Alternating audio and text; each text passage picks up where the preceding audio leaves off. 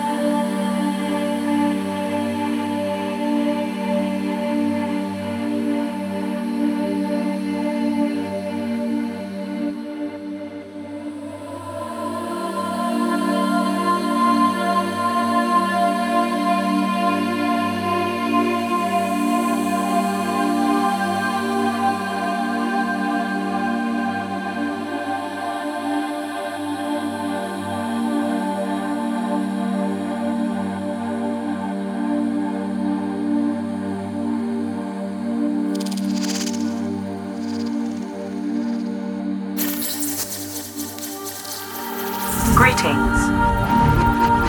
Accessing archive. Authorizing. Access granted. Accessing file.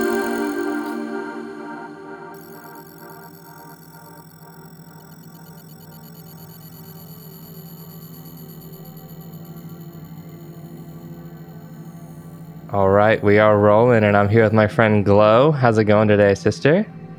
Oh man, so good. I feel reset and renewed. I bet. In every way.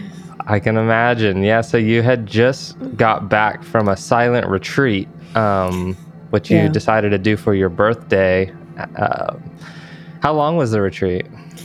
So 10 days, but it really is, 12, because you arrive and then start the next day, and then you end on the 10th day, and then you still, the next day, there's cleanup and you're still heading home. So altogether 12 days in and out, but 10 days in the actual silence. Wow. It's profound. Yeah, I'm sure we'll get into what you experienced there. But before we do, what was it that called you to want to do this in particular? Because it's quite a feat. Yeah, that's a good question. So about 8 years ago, boyfriend I was dating at the time, he had gone and came back and introduced me to one of the first techniques of one of the meditation techniques they teach you, which is just breathing through your nostrils. And I started meditating after that, and meditation has been a big part of my life ever since. And to the point where I was able to consistently meditate like 20 minutes in the morning, and that was became like my daily medicine. So it was such a big part of my life, and just my day-to-day routine, that I was like, well, what's more, what more is here? And in August, when I was thinking about what I wanted to do for my 30th, I really wanted it to be something that I would never forget, and something to close out this decade of my 20s. I think anyone closing out their 20s is about to step into a really powerful new decade, and I think the 20s are just significant of so much. I read this book called The Defining Decade, and it's all about how the 20s are a big defining moment of your life. And I just knew that I wanted to memorialize my 20s in some way, and just my life up until this point. It's been, I just feel like I've had quite a wild life, especially in the last 3 years. And, going through my Saturn return and just everything. And I wanted a moment to just sit with it all. And I couldn't have thought of a better experience than to just be by myself. I've been in partnership now for almost 5 years. So being alone and without that constant reflection is not a common experience as well. Even when we're apart, we're talking. So I wanted to really take a moment in my life to be completely alone and just see what comes up. And I had a lot of intentions going into it, which I'll share more of. Mhm. But at the end of the day, I knew I didn't really know what I was getting myself into. Yeah. So I just knew I felt called in August.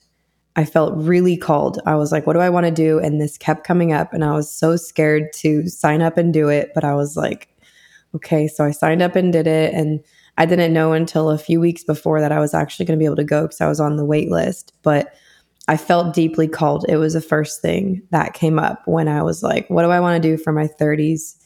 And the last part of that was birthdays every year for me are always a thing. And I think just because growing up, we are kind of trained and programmed to be seen and celebrated, and to be, the most important person on that day. And there was a part of me that deep down has always felt disappointed, and just all of this like negative energy around a day that's supposed to be like in celebration. And that's because, I think growing up, it was like, oh, that one friend didn't come to the birthday party, or you didn't get the one thing you wanted, or the one intention of the day you didn't get. Yeah. And so I was just tired of feeling disappointed. And I was like, my mantra was like, I just want to be alone and be happy. So that was one of my big intentions for it, and especially for my birthday. Right. Yeah, it's interesting how, people that are kind of more sensitive to energies, empathic maybe, can have a little bit of a struggle on these holidays. I myself feel similar ways, whether it's a birthday or Christmas or, something like that. Not really like Halloween. I always have a good time on Halloween for some reason, but yeah, that's cool. That's a great thing to be able to do as an adult, which is, finally do exactly what you want to do on your day. Mm-hmm. So I'm glad you took that, like seized that opportunity and did that. Was there other intentions that you kind of thought that you would aim for during this retreat? Yeah, definitely. I had a lot, and I wrote in my journal in the car right before I went in, because I had so many intentions. I was like, this is just going to be too much for me to try and think and remember and focus on all these things. So what I ended up landing on was dedicating the experience for my future self, my future relationships, my future family. Anthony and I want to have kids, so I think one of my greatest intentions was honestly just clearing out just all of the stuff I don't want to bring into motherhood, into what I want to pass on to my child. I feel deeply called to passing on everything that I've learned to another being through my DNA. So I feel that calling. And that was definitely one of the biggest intentions. Yeah. I will say that was one of the big main ones. And then aside from that, personally, one of the big things I've been struggling with in the last few years has been my emotional capacity for just handling hard things. And I'll never forget I feel like I've had this attachment to things working out a certain way. And I think it's a bit of the manifestation. I don't know what you'd call it, but the like, it's like a manifestation facade almost, where it's like when things, like, no one really talks about how do you deal with it when things don't go how you want. So I feel like there was a part of me that didn't have that muscle as developed. And so I would have these desires and cravings for different things. And then when they wouldn't happen, whether it be in a relationship or in my career life or just different parts of my life, I would feel like completely knocked out, especially when unexpected things would happen. Some relationship issue would come up or, drama or just little things. It was always like, okay, well, I'm okay that these things are happening, but emotionally on the back end, I'd be taken out for hours or a day when difficult things would happen. And I was just like, I don't know what it is, but I need to figure out how to handle this, because I can't operate in a world when I can't handle unexpected things, Yeah. So that was a 1,000%. big intention. Yeah. Yeah. Yeah, that's what brings to mind, of course, I think this is something we all deal with, but it's this natural urge to like hold expectations for a certain thing. And when we expect certain things, when they don't happen, we're let down. So I try to tell, myself, but also people like my family, my brother, my best friends and stuff, like, the expectations are what's going to let you down. Like, do a thing, but don't expect the fruit of that thing. And that's kind of from Taoism, which is, you're entitled to the action, but not the fruit of the action, which is so interesting. It's such a different way to look at it, because it's almost like in modern America and hustle culture, it's all because we want the fruit of it, which is why we do it. Like, why do we become entrepreneurs? Because we want to be free and we want to have money and we want to, be able to do what we want when we want. We don't want to have a boss, these types of things. And of course, I think it can definitely happen and we can get what we expect to get many times, but it also just becomes a little bit of a balance with learning how to do certain actions and not expect anything to come of it. And what's great is, on the bright side of that, if you don't expect anything and something really good happens, you're like extra happy. You're like extra fulfilled. You know what I mean?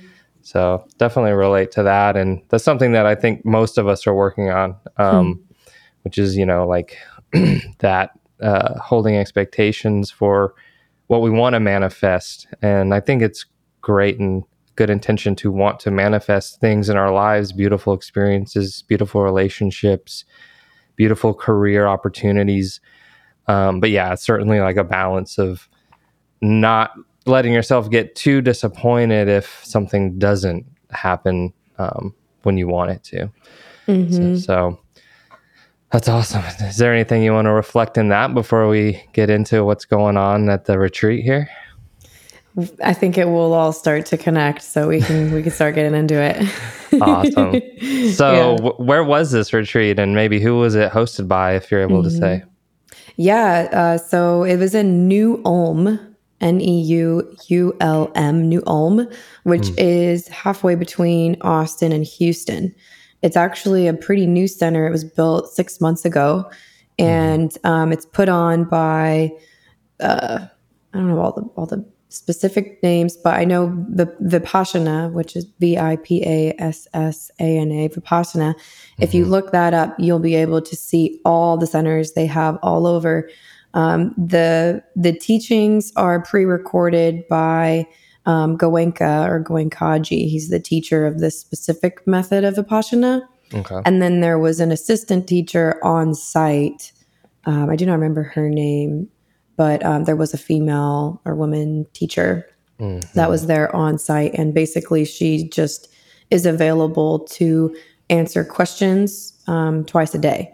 So, so you do get to talk to the assistant teacher, and then there's also a female manager that is a part of the women's building, and then there's the male manager for the men's building, and you get to talk to them if you need something specifically. But that's really it when it comes to talking during it.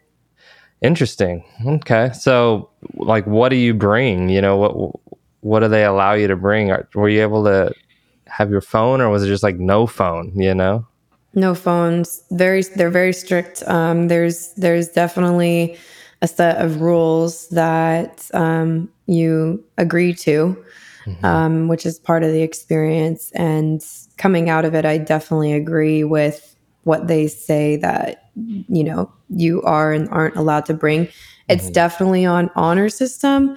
You check in, and so when you check in, you at some point give them your keys, your phone, and your wallet. So those are the three things that you check in with them.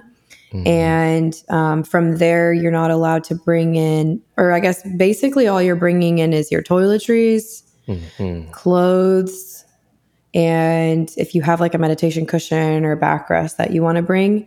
Other than that, nothing. No reading materials, no writing materials, no speakers, no, nothing else. So you're basically just clothes and toiletries, and everything else is, That's crazy. I thought you might get to escape into a book at least. So damn, that's even more next level.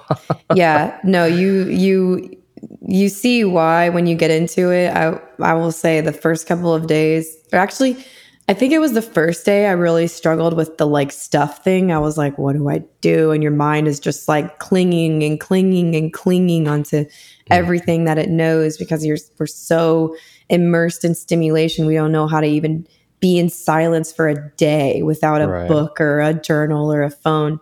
But I would say after the first day, I didn't really miss any of that. I was too busy in the experience. Yeah, for sure. So how does the day start? Like, what is the schedule for, let's say, day one? I guess all the days more or less stayed the same, or did they vary slightly? So the first 9 days are all the same, except for the day that they introduced the Vipassana technique. And that day is only changed by a couple of hours. And then the 10th day, we get to break the noble silence. So the 10th day isn't a full day of meditating. It's kind of an integration day. But every other day, actually every day, all the 10 days, they ring the bell to wake up at 4 a.m. The first meditation is 4:30 to 6:30. And then there's breakfast, 6:30 to 8. 8 to 9 is a mandatory meditation in the meditation hall. So there's a meditation hall where you can meditate. You can also meditate in your room. You can't meditate anywhere else. It's only in the meditation hall or in your room. So 8 to 9 is the second one. And then 9 to 11, we start meditating in the hall, and then you can go to your room usually once they excuse you. And then 11 to 1 is lunch. And if you have questions for the teacher, you can sign up, have questions for the teacher. Then 1 to 2:30 is meditation in your room or in the hall. 2:30 to 3:30, mandatory in the hall. 3:30 to 5, we start in the hall, and then we can go to our room. 5 to 6 is tea break. So you're only eating 2 meals a day. And then the third break is just fruit. So they had bananas, apples, oranges, and ginger tea. And that's 5 to 6. And then you still have the whole rest of the evening. So 6 to 7, you have a meditation. 7 to 8 is a discourse. So there's a teaching, which is a recorded video of Goenka in the meditation hall. And then the last meditation is 8 to 9. And then you go to get ready for bed. Dang. And then it all starts over at 4 a.m. It starts all over. Yeah. That is a ton. That's crazy because I think of myself as someone who meditates regularly, maybe even more than most people. But like in one day, you've done 2 weeks of my meditations, it sounds like. If you went to every meditation, if you meditated every time, which, there is some flexibility because you are in your room and no one's like looking through the window and watching you. So if you do meditate every single time, it's like 100 hours. It's 10 hours a day. Damn. Yeah. That is wild. Yeah. In a week, in 10 days. So yeah, it's a lot. I was like, similar to you, I was like, I consider myself a meditator. No, nope. But I mean, this is definitely extreme. So yeah. Well, before we get into, all the things that come up or where the mind goes during all of this, I just want to get a little more of like the logistical of the space. Like, what type of foods did they have you eating? Was it vegetarian diet? Yes. So like, what was like maybe breakfast and lunch like? Breakfast was pretty much the same every day. There was a nice array. There was cornflakes and, raisin bran. They had all the different like milk, oat and soy and regular milk. They made pretty much every day. They made fresh chai tea, which was awesome. The food was amazing. They had oatmeal every morning. They made a lot of Indian dishes. So they would like sometimes vary in the mornings with some kind of an Indian breakfast, like some kind of grains mixed with vegetables. And then there was also bread and peanut butter and jelly and a few different varieties of tea, like decaf, green tea, black tea, chamomile. There was honey, hot sauce. So you had like a lot of the basics for breakfast. And lunch felt like dinner because that was the only like big meal that you ate every day. And it was bomb. Like I was actually very surprised. There was like one day there was stir-fried noodles with, all kinds of veggies and peanuts and tofu. And then other days it was like a huge array of different Indian food, like dal and different like roasted veggies. So, and then one day was like a vegetable lasagna. Like it was really good food. They almost always had a salad bar and there was kind of like one kind of main dish and then like a side veggie dish. And it was really good. Every single meal was absolutely delicious. So they did not skimp on making really good food. And and then I think that was it. Oh, then they would also even serve dessert a lot of the times too with the lunch. So there was like brownies one day, like a brownie trifle. One day there was ice cream, like dairy-free ice cream. Another day there was carrot cake, and it was really, really good food. That's awesome. Yeah. Well, I'm glad to hear, as far as like what they ate, because that's always one of the most interesting parts of retreats, at least the ones I've been on, to just see like how do they keep the pranic food inspiring you to meditate deeper and deeper. And it does that. But let's get into like the nitty gritty here of sitting down, eyes are closed, what's happening, like what's coming up, what were the challenges, what were the highlights, all that. Yeah.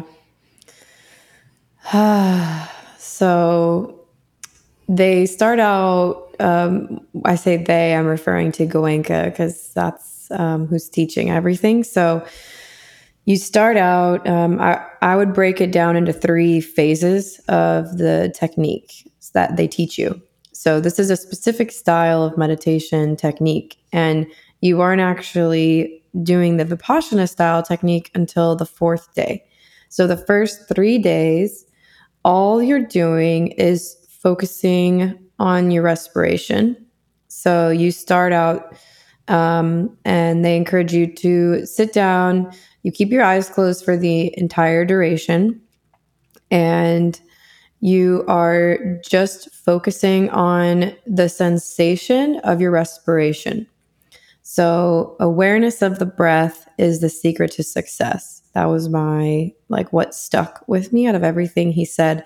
So the first 3 days, all you're doing is sitting with your eyes closed and bringing all of your awareness just to the sensation passing in and out of your nostrils. So you're focusing around your nostrils, and you can also focus on the respiration in and out. And that's it. So everything that's not that is a constant pulling back of your awareness to the sensation. And that was actually, aside from the pain that I was feeling, which I'll get into, that was pretty hard. I mean, because our brains are going a million miles an hour and taking in so much data all the time. So mentally, that was probably one of the harder parts, was just to get my mind to focus on the awareness of these sensations. So that's the first 3 days. So you start out with the sensations around your nostrils and of your respiration. So you can notice the respiration, and you can also notice just the sensations are in and around your nostrils. And then the second step, so if it was a second or third day, then now all you're focusing on is the area between your nostrils and your upper lip. So just this tiny little area right here.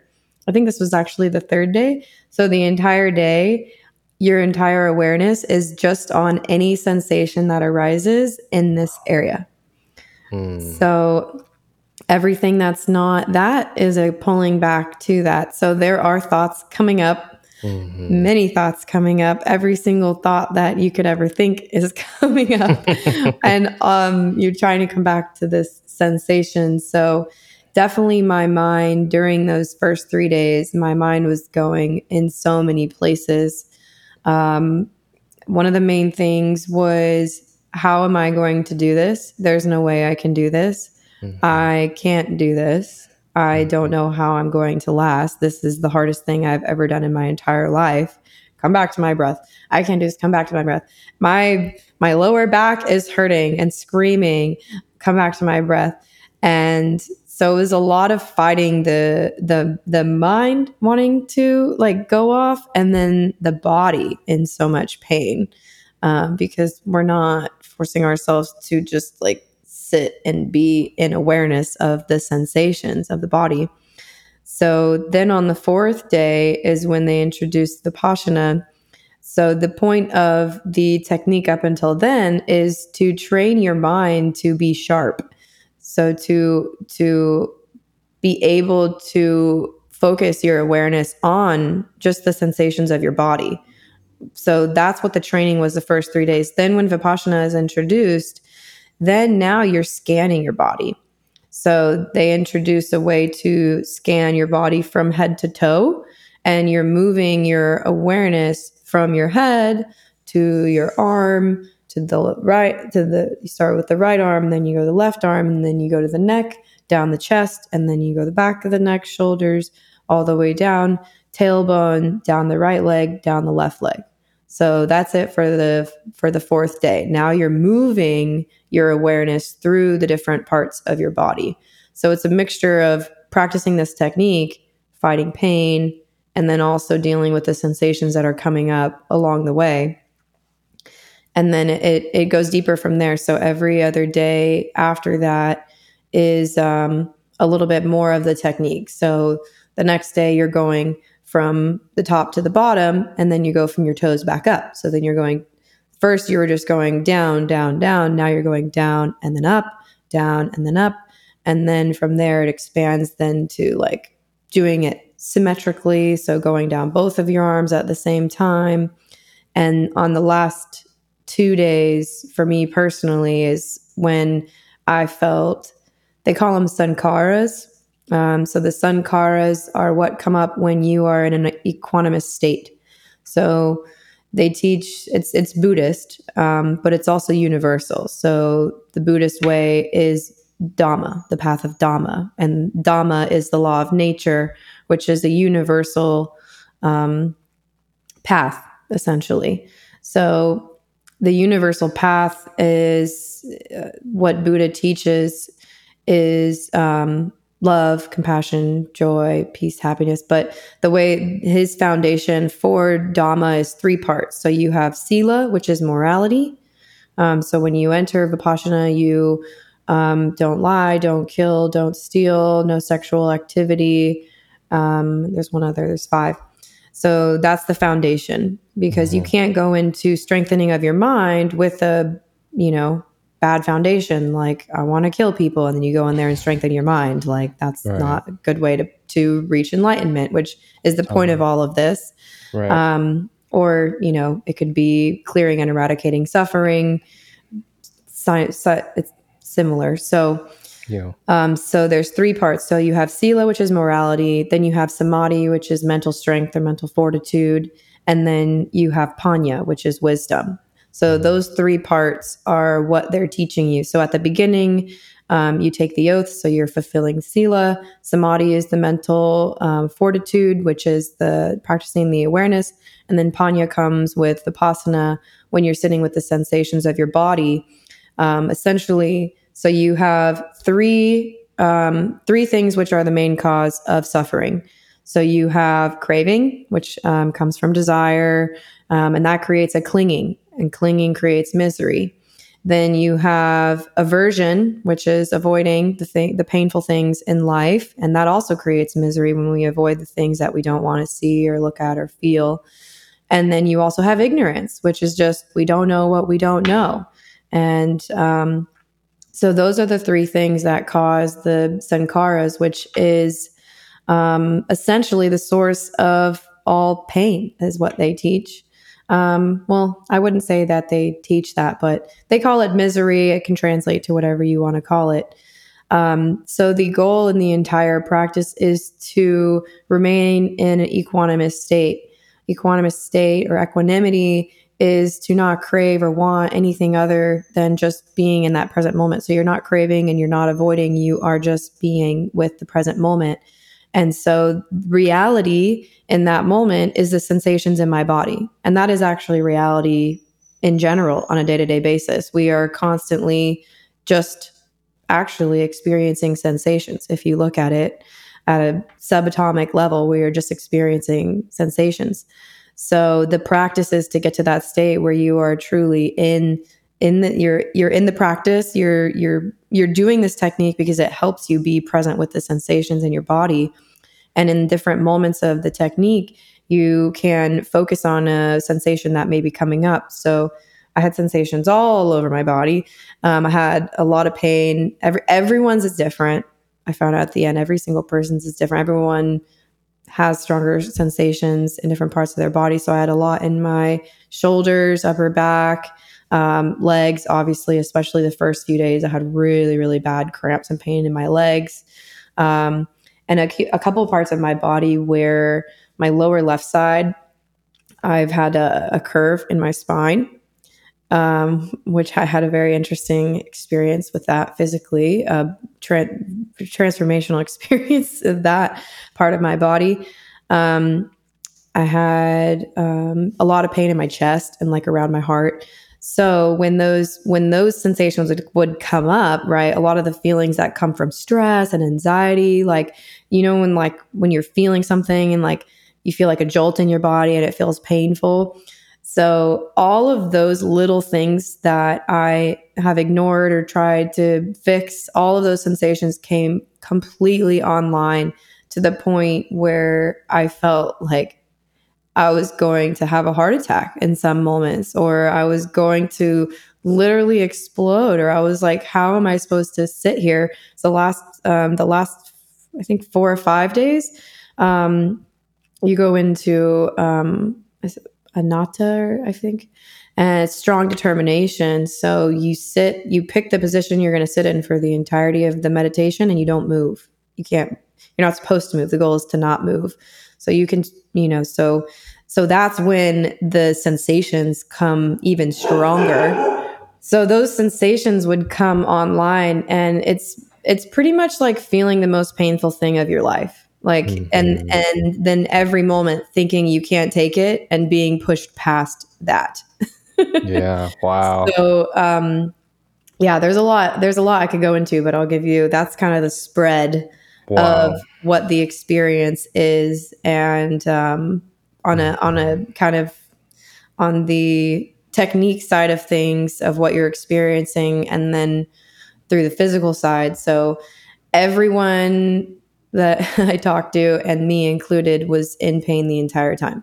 Yeah. The first and second day, I was breaking down for sure. The third day, I started my period on the fourth day. So I was having premenstrual cramps on the second and third day, and I was just like, "There's no way. There's no way I Yeah. can do this. Like, Right. this is not my time." The third day, I was talking to the teacher at the end of the evening, and I was just like crying, and I was like, there's no way I can do this. I am in so much physical pain. I want to learn this technique, but I was like, this is not my time. And she tells me, just observe, just observe, just observe. And I was like, I am, and I am still in so much pain. You don't understand, victim story. Like, I'm in so much pain. Right. I just felt so humbled. And she was like, well, just observe, just observe. And she was like, oh, it's because you practice other meditation techniques. And I was like, what? I thought that was supposed to be a good thing, And she was like saying it like it was a bad thing. And then she also was like, it's impurities. She's telling me that the cause of my pain is impurities. And I got so triggered. I was just like, what? How are you're going to tell me that right now in my moment of so much pain and misery? And she's like, well, you can't go anywhere. So just, sleep tonight, and we'll check in the morning. And That's crazy. So I'm curious, like, what are you sitting on? Like, it's counterintuitive for people to think, sitting can bring excruciating pain. I know it can because I've sat for hours. yeah. But, it almost sounds like the easiest thing you can do. What? All you do is sit all day? Like, that's easy, right? But clearly not so. So I'm just curious, like, is it just trying to maintain proper posture? Are you sitting on something that's really not too comfortable? What do you think it is that's kind of making it so hard and excruciating? I think no one's prepared to sit down cross-legged or in whatever position you want for 8 to 10 hours a day, Yeah. and then having so much weight on your butt, and then also focusing your attention on your breath. You're being hit with like so much of the opposite of everything that we're used to. Like, we got cushy chairs, we got couches, we got beds, Yeah. So you're sitting on, they have like it's a square, like cotton kind of pad. And then there's a seat, a sitting meditation cushion on top of that. It's like square, maybe 2 inches thick by, 8 inches wide by like 6 inches, like a little 8x6 block you have. And that's what they give you to start. They do have, like, outside, they have a rack of blankets and pillows, and they had a couple of like backrests, so you could be seated with like a backrest. And some people brought backrest. Other people were allowed to get backrest because of like physical conditions, but they encourage you to start out with just what they give you. And so I did, and I was in so much pain. My legs were going numb. Yeah. Like I would say the first 15, 20 minutes, you're like, I got this. Then you're Right. like, you're at 30 and you're like, okay, I'm uncomfortable, and you want to start moving. You're at 45. You're like, did the teacher forget to like ring the bell? Like, is this over yet? What's happening? And why is this not over yet? So definitely the last like 15 minutes of the hour sits, you have the 2-hour sits, which are just a whole nother thing in itself. But definitely like when you're doing an hour sit, those last like 15 minutes feel like forever. You just want it Yeah. to end. Right. So Is you there could, no sound as well? Like it's just yeah. dead silent? Mm-hmm.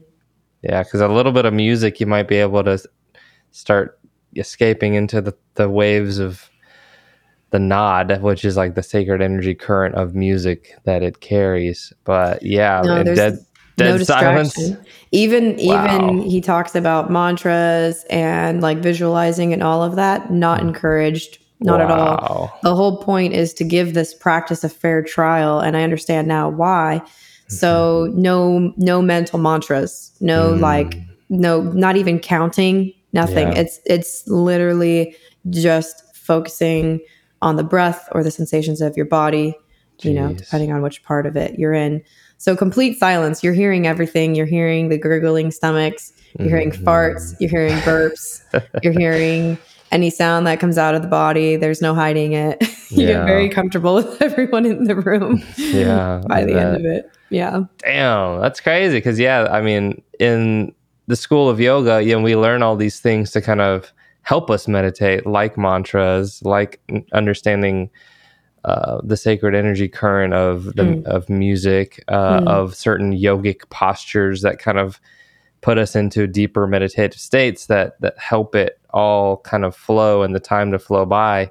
mm, But yeah, this sounds a lot more different because for example, I sit for an hour many times, and an hour goes by pretty quick, but I am using mantra, I am using music, I am using mm, incense mm, to fill this space, give me some, distraction more or less, mm, which I never thought of it that way mm, until now that I'm hearing this. This is like, okay, meditation is just like the bare minimum, and coming back to your breath and that sensation in the body. And that sounds a lot harder. I'm gonna have to give it a go. Just, I'm sure it's gonna be nothing like what you experienced, because I'm gonna still be here in my house. But um, I'm yeah. curious because I always use mental mantra. Mm, I almost always use music, well, like instrumental music or mantra music, or kirtan style music when I meditate. mm.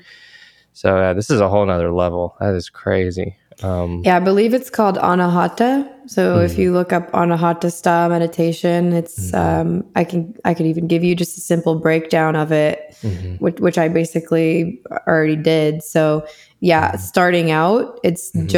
just the sensations around your nostril and your breath. Yeah. That's it For an hour, is for an that how it hour. starts? Yeah. Wow. They don't walk around and hit you with a stick every now and then, do they? Kind of wish they did. It would be a nice distraction. Yeah, that's funny. I think that's from the Zazen meditation tradition. But wow, intense. So, Yeah. did you reach any type of, mystical states, like third eye Mm, states, samadhi, satori? Satori is like a little glimpse of enlightenment. Samadhi is like full, like kind of like non-dual awareness, where you kind of have mm, left your body and you've become the surroundings. mm. Did any of this type of thing happen, or not so No. much? No. No, I was pretty much in pain the whole time. Mm, I will say there was a couple of moments where I, so I learned later a couple of the meditations. Okay, well, let me start with a story because then yeah. I can get to the point of it. But when the Vipassana technique was introduced the first day, I didn't realize it, but I was visualizing in my Hmm. meditation. So when the technique was being introduced, I felt this like golden light energy because Hmm. you started on the top of the head, like activate. Like it Hmm. just was like, wow. And I Yeah. felt like this golden light, like just going down my body because it was a 2 hour when they introduced it, it's a 2 hour experience. So Hmm. it's very slow. So it was like start on the top of your head. And I immediately just felt like my entire aura, like I felt like it expanded and it was just like glowing and it felt very pleasurable. And pleasurable in the sense that I was experiencing so much pain, and in this moment I wasn't. So that's what I mean by Yeah. pleasurable. It was just not pain. Gotcha. So it felt this golden light like rushing down, and then I felt it in my arms, like just really intense, like strong, like it felt like this glowing energy. So I felt that activate in my whole body, and I was like, "Wow, this is crazy!" Yeah. And then literally the next sit, I started getting these like we call them like ear flubs.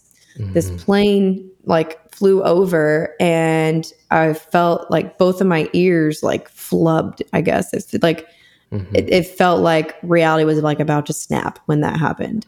And so that was probably one of the most intense like responses I had to any of the physical sensations was that.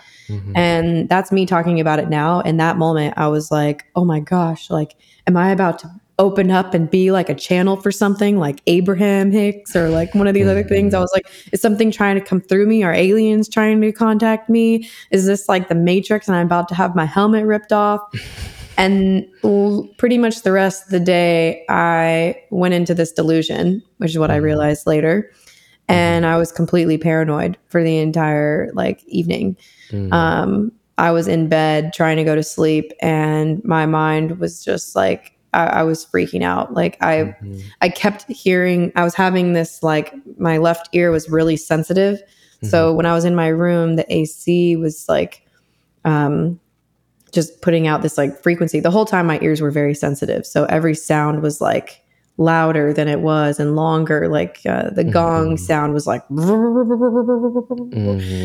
then the AC in my room was freaking me out, and I was scared to death. I thought I was going to be like blipped out of this reality, and I thought the room was shrinking in and dissolving, and I was going to be ripped off. Like, so, I went from having this visualization, which I talked to the teacher about it later, and she said, that's illusion. Don't pay attention to it. What did you think was going to happen? Did you hear voices? Which I did as well. And I realized that was the moment I realized so much of my experience as like a spiritual being is actually just delusional. Because later I realized the sensation I was experiencing in my ear was just from tension from hunching over in my meditation. So that sensation, which I turned into, oh, am I going to be a channel or something? You know, my ego starting to be like, I'm going to be something special. Something special is going to happen to me. Was actually complete delusion. And it was just a physical sensation. It made me think, how many more of my physical sensations in my reality am I turning into this entire story, which is then becoming a delusion? And in the past, and even in like some of the more recent past, had made me like paranoid. So I would say I like pretty much the exact opposite happened, where I feel like I broke out of a lot of the delusion that I would seek from a lot of these experiences. But I would say in terms of like reaching some kind of state, so there is a state that you can reach through this practice. I think it's called Baghdad. And that's when the energy is free flowing in your body, so you don't have any painful sensations, and the energy is flowing up and down your body. So you can reach that state through continued practice. I did not experience that. I had a couple moments where I felt like I was close, but I didn't actually experience that personally. Wow. That's profound, and that's a big learning. And it's certainly something I've experienced too. You know, I've talked about on the podcast in the past where, for example, under the effect of LSD in the woods, getting this feeling of a Buddha realization.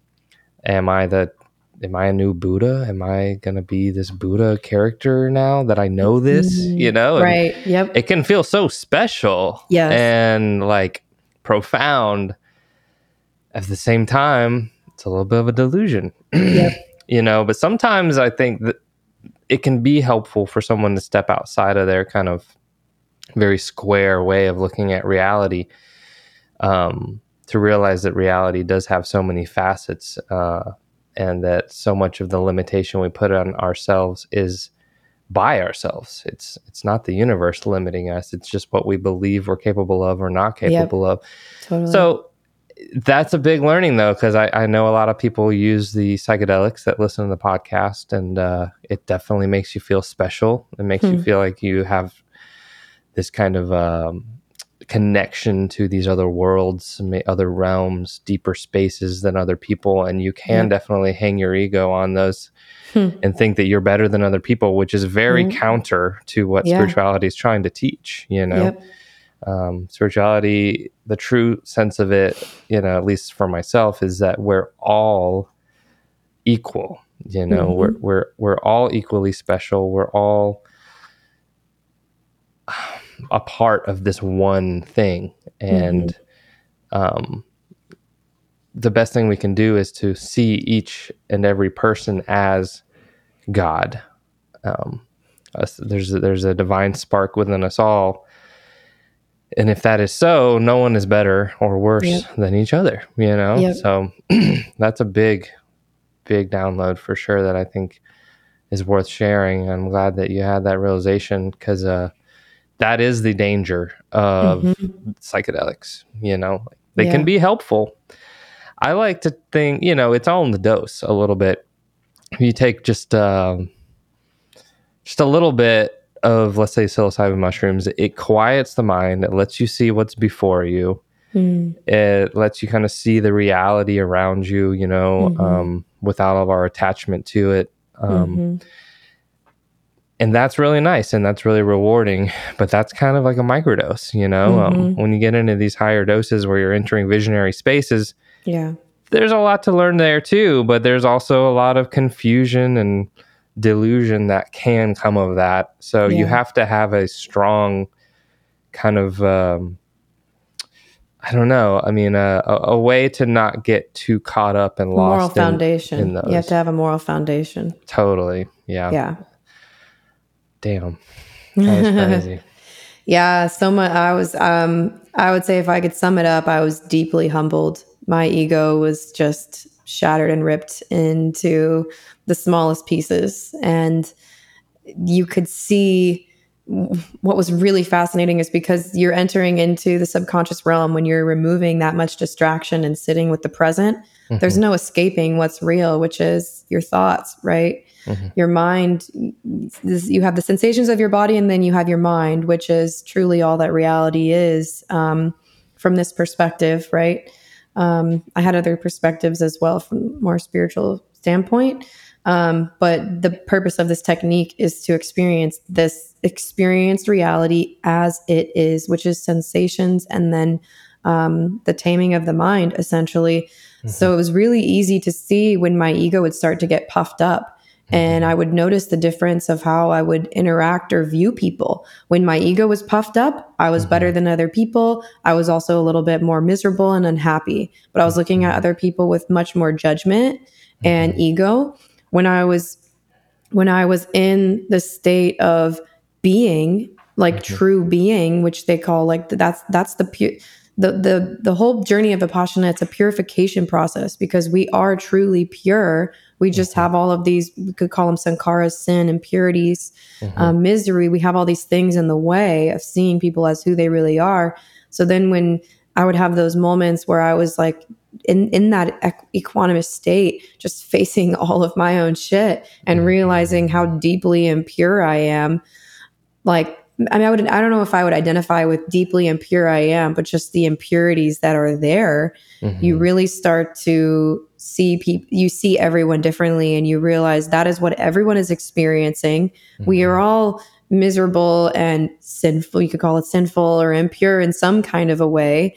And so in that way, we are all equal. And the only thing that other people deserve is love and compassion, joy, and peace and happiness, truly. Because in those states, that's what you realize is that's what the purification process does, is it allows you to be and feel all of those things. And when you're in that state, the only thing that you want is for everyone else around you to be experiencing the same thing and to be out and rid of their misery and suffering.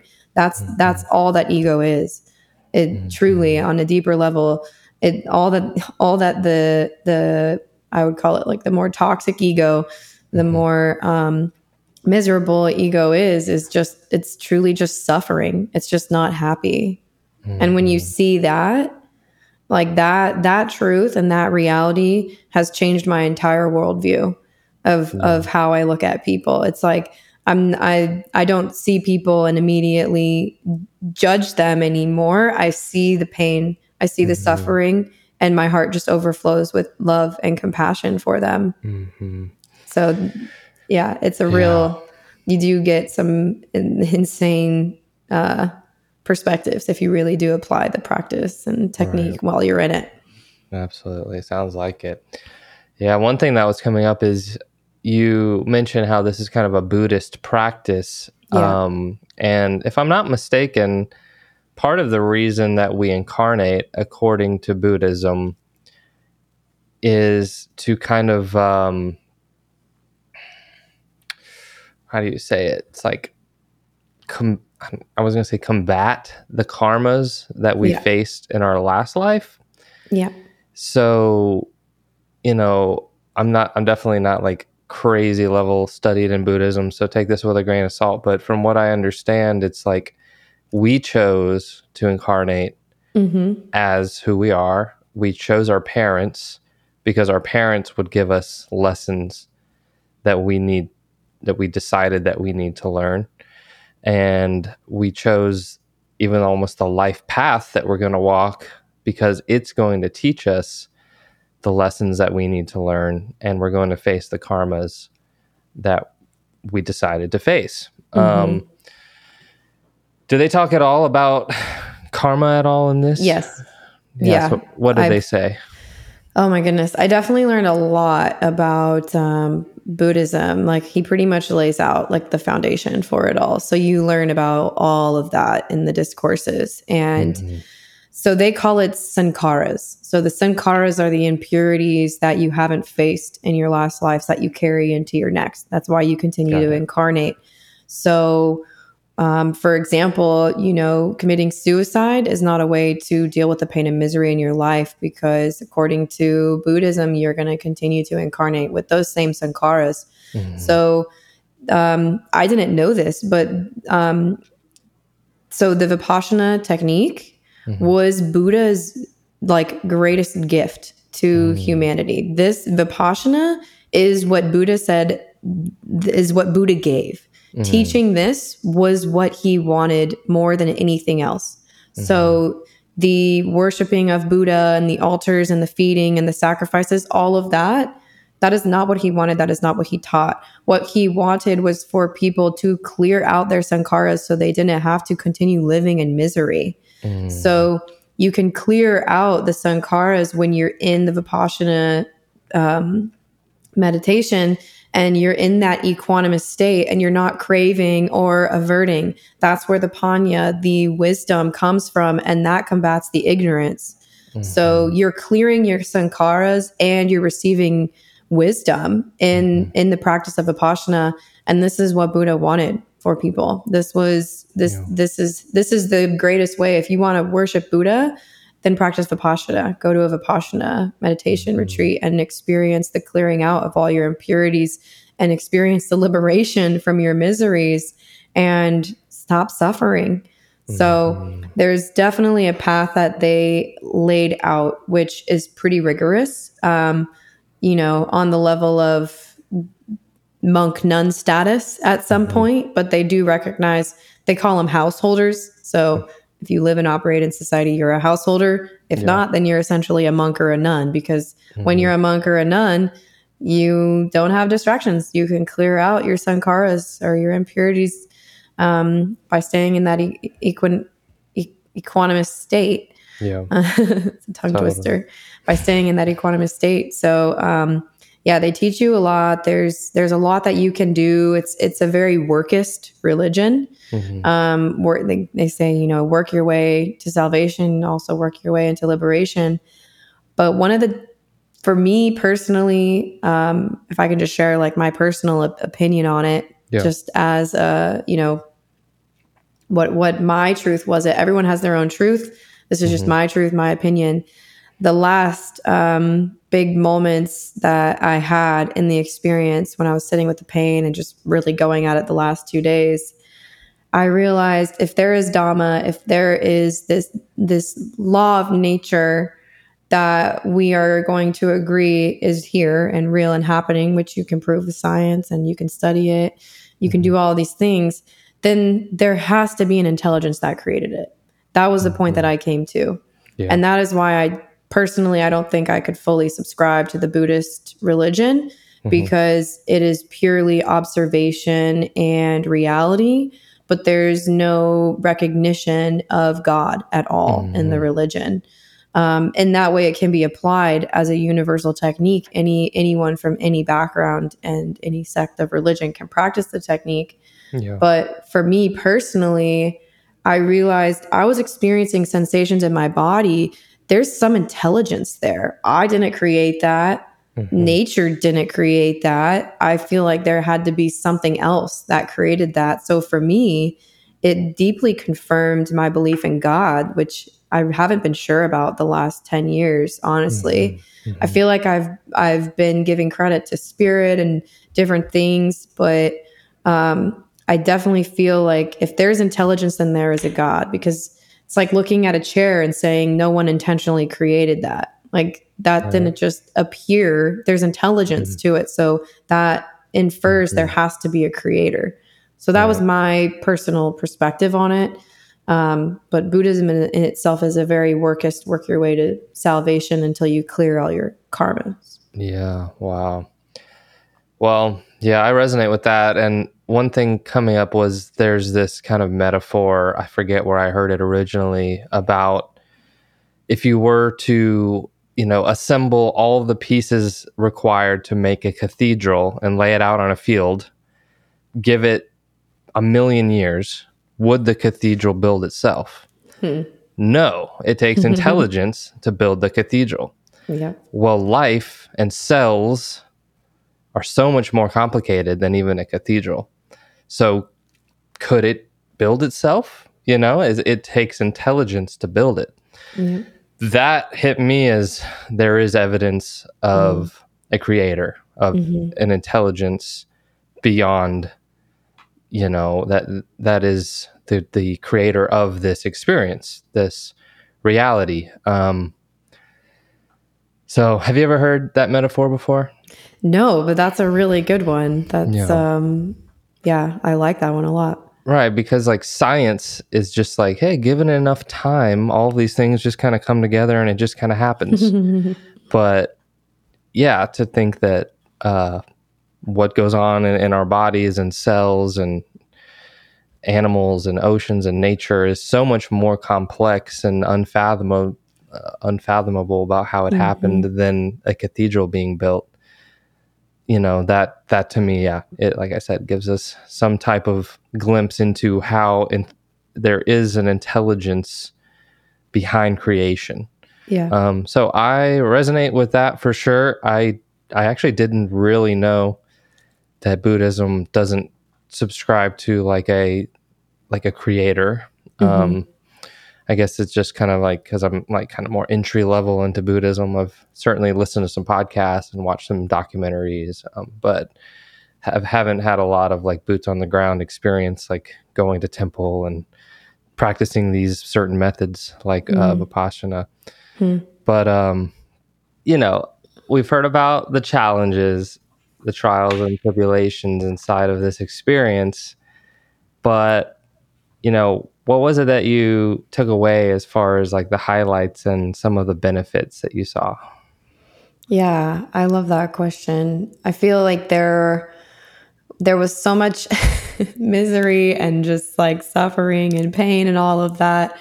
So this is the part that I feel like made all of it worth it, was coming home. I would say the first experience I had that was a major benefit was coming home and everything felt brand new again. Like walking in the door to our home and seeing my husband and seeing my sister, it felt like I pushed reset on life. And everything was just so amazing. Like even just getting into our car, like we got a new car a few months ago and it was like, felt like a brand new car again. I was like, oh my gosh, we're in our car. And I just felt like the most grateful I've ever felt inside and out, like consistently, presently, over and over and over again. So that was like the first thing was, coming back and feeling like everything that I had, it was like I just got it all for the first time.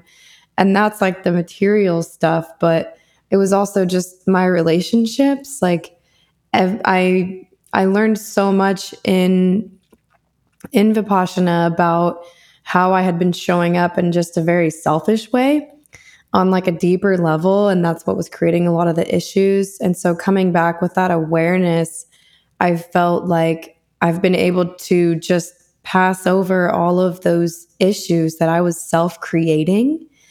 And now, conflict's going to continue to arise. But I've noticed now my response is less reactive now when conflict comes up. Instead of going to worst case scenario or feeling like right away I start defending myself, I still feel sadness. Like I still feel a response like that isn't the best feeling. But instead of putting my walls up and putting my defenses up, my heart just opens and I start crying, or I just kind of feel sad or down for a minute. And I'm open to a conversation and I'm listening, but I'm not like reacting and putting my walls up. So those were some of the main big things I noticed. And yeah, so many more on top of that, just feeling like blasted wide open with how much love I have for everyone in my life. And also the understanding of the temporariness and the impermanence of things. And I feel ready to handle that better. We're going to die one day. Our family members and people that we love are going to die. And I feel like I got so much understanding of what death really is in its truest essence. It's actually just a sensation, a momentary, temporary sensation. So, yeah, getting to that place in the experience has definitely translated in my day-to-day life, and I still feel like I'm integrating a lot of the things, but I feel way happier. I feel like I was actually maybe even a little bit depressed before, and I didn't even realize that I might have been a little depressed because I wake up naturally at an early hour. I go to bed at an early hour, and I feel like I was forcing and pushing so much before and constantly feeling like I needed to get a lot done. And now I feel much more present with everything I'm doing, and I don't feel that like rush and hurriedness to get things done. I take longer breaks. I take more naps. I feel just more in tune with like the actual like rhythm that we probably should be operating more so at. But yeah, and I stopped drinking caffeine in the experience. So coming out of that, I've been continuing that, and that's tuned me in even more to my body, like what my body really needs, which means like I get tired after I eat. And so I want to take a nap or I want to take a walk. Mm-hmm. I'm not like putting in outside substances to generate more stimulation to keep going. I'm relaxing more, I'm resting more. Yeah. Wow. Yeah, that really touches on the like retreat aspect of it, meaning almost a type of sensory deprivation. So have you ever been in one of those isolation tanks before? Yes. So when you come out of that, it's probably a much more mild version of this, like coming home and like seeing your house as if for the first time and your car and, your husband and these things. But it does remind me of that sensation of why the sensory deprivation is helpful for people, because it does do that. It's like when you get out of a 1-2 hour float, you're definitely like, holy shit, like the world it feels new again, Yeah. So I can relate to that sensation through that sense of that utility of the sensory deprivation tank, and it definitely has a lot of benefit. I need to do more of them, honestly, but yeah, I think the retreat is probably like that times 100. Like as far as the level of coming back to society and our normal daily life that it would have there. I feel really blessed that I got to do that, and I've been able to slowly reintegrate. I know some of the women I was speaking to were going to back to work literally the next day, and Damn. no integration. And I really feel like the integration is so important. Like you're going to go and do all of that work and then come back, and everything is still here when you come back. Like all the old cravings, all the addictive opportunities, all of the people. It's like everything's the same, but you're different. I'm different. Like I see the world through more loving, compassionate eyes. And all of that is the work that I've done, which now creates less suffering in my life. And the main benefit is that I can help other people out of their misery and out of their suffering because, I can point them to Vipassana, or I can help them, learn how to observe their breath. And that's the first step to being able to observe the sensations in your body, which is what a lot of people experience in anxiety, is just sensations going off in their body. And, they don't know what to do. So then they freak out, and then they're like responding to that. And then it gets worse. And then now it's a panic attack and I go to the hospital. So I think the other huge benefit is like now when you have sensations in your body, you can actually sit with them and like watch them completely dissipate, or at least sit with them and be in the pain and not be freaking out about it and making up a story that it means something else. So it really grounds you into reality and gives you like the practical tools to manage uncomfortable sensations in your body, which can come up in anxiety, which can come up in conversations with other people. It can come up in work experiences on the road with other people. It's like everything feels softer now. Yeah. That's definitely what I've seen as the benefit to meditation too. What little of it I do compared to that retreat, but every time I stand up and kind of walk out of the room I was meditating in, there's just this sense of peace and warmth, and wow, like reality and life is calm. It's so crazy how the storm is in our mind. It always feels like something's happening, some issue is pressing. And, if it's work related, I mean, it's your job. I mean, reality is going to try to impede on your peace for sure. Because, you got to do your job. But in the sense of how much we, I don't know, worry about stuff, it doesn't have to be there. And meditation can show you that it's just like calming the ripples. There's this metaphor that people use when teaching meditation about kind of like a lake, having like pebbles thrown in and seeing the ripples. Like that's our mind normally, is all these rippling. But like when you let the waves calm, you let the pond like calm and come to stillness, you can see how much of that was just kind of mental chatter, and that the real state that we are in and should try to strive to be in more is this sense of equanimity, like we've been talking about, So I relate to that. And I think also the understanding that everything is subjective to your reality. So if something is going on outside of you that is causing a reaction or an ugly part of you to come out, that's not because that caused it. It's because there's something there in you that is there for you to look at. That's your work. Right. It's, opportunity for more self-responsibility. But I did want to say too that I'm sure a lot of people may think sounds very scary and intimidating and like, oh, I mean, I thought about doing it, but maybe not. That sounds like too much.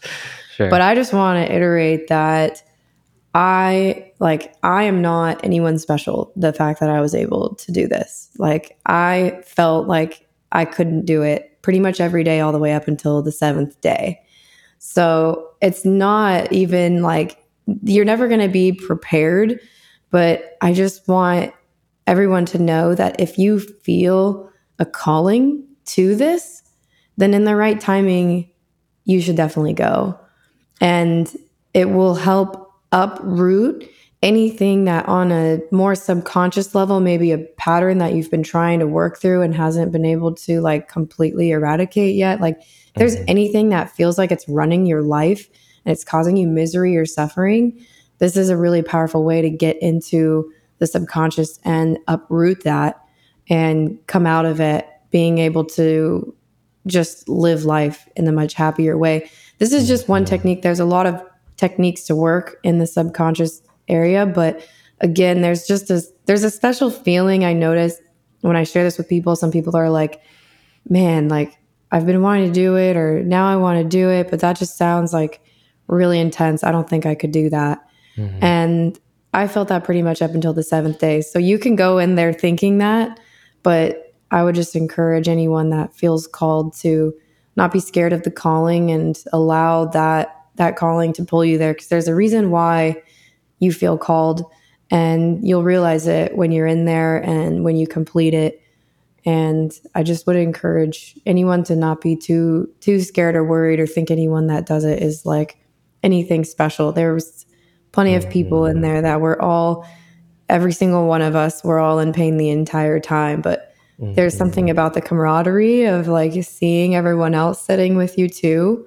Right. It helps. And having the teacher, like they help you get through it. So aside from a side note, I would say is if you do have any kind of diagnosed mental disorders, which I'm using that term because it just makes sense on the surface level, I wouldn't say you need to, identify with that. But if it is something that you're pretty aware of, I wouldn't recommend going until you maybe go through therapy for a little bit first and get some tools to deal with, extreme anxiety or bipolar or anything like that, because it's not really meant to treat that. But if you feel like you're in a pretty solid place and you're ready to do some deep work and you feel the calling, yeah, definitely reach out. Let me know. I mean, I've definitely been considering serving again if anyone in the area wants to go and sit. So, love that.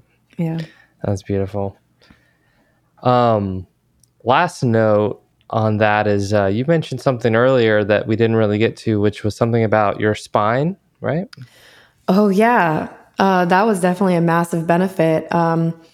So my lower spine, I have a curve. Well, I don't think I have a curve anymore.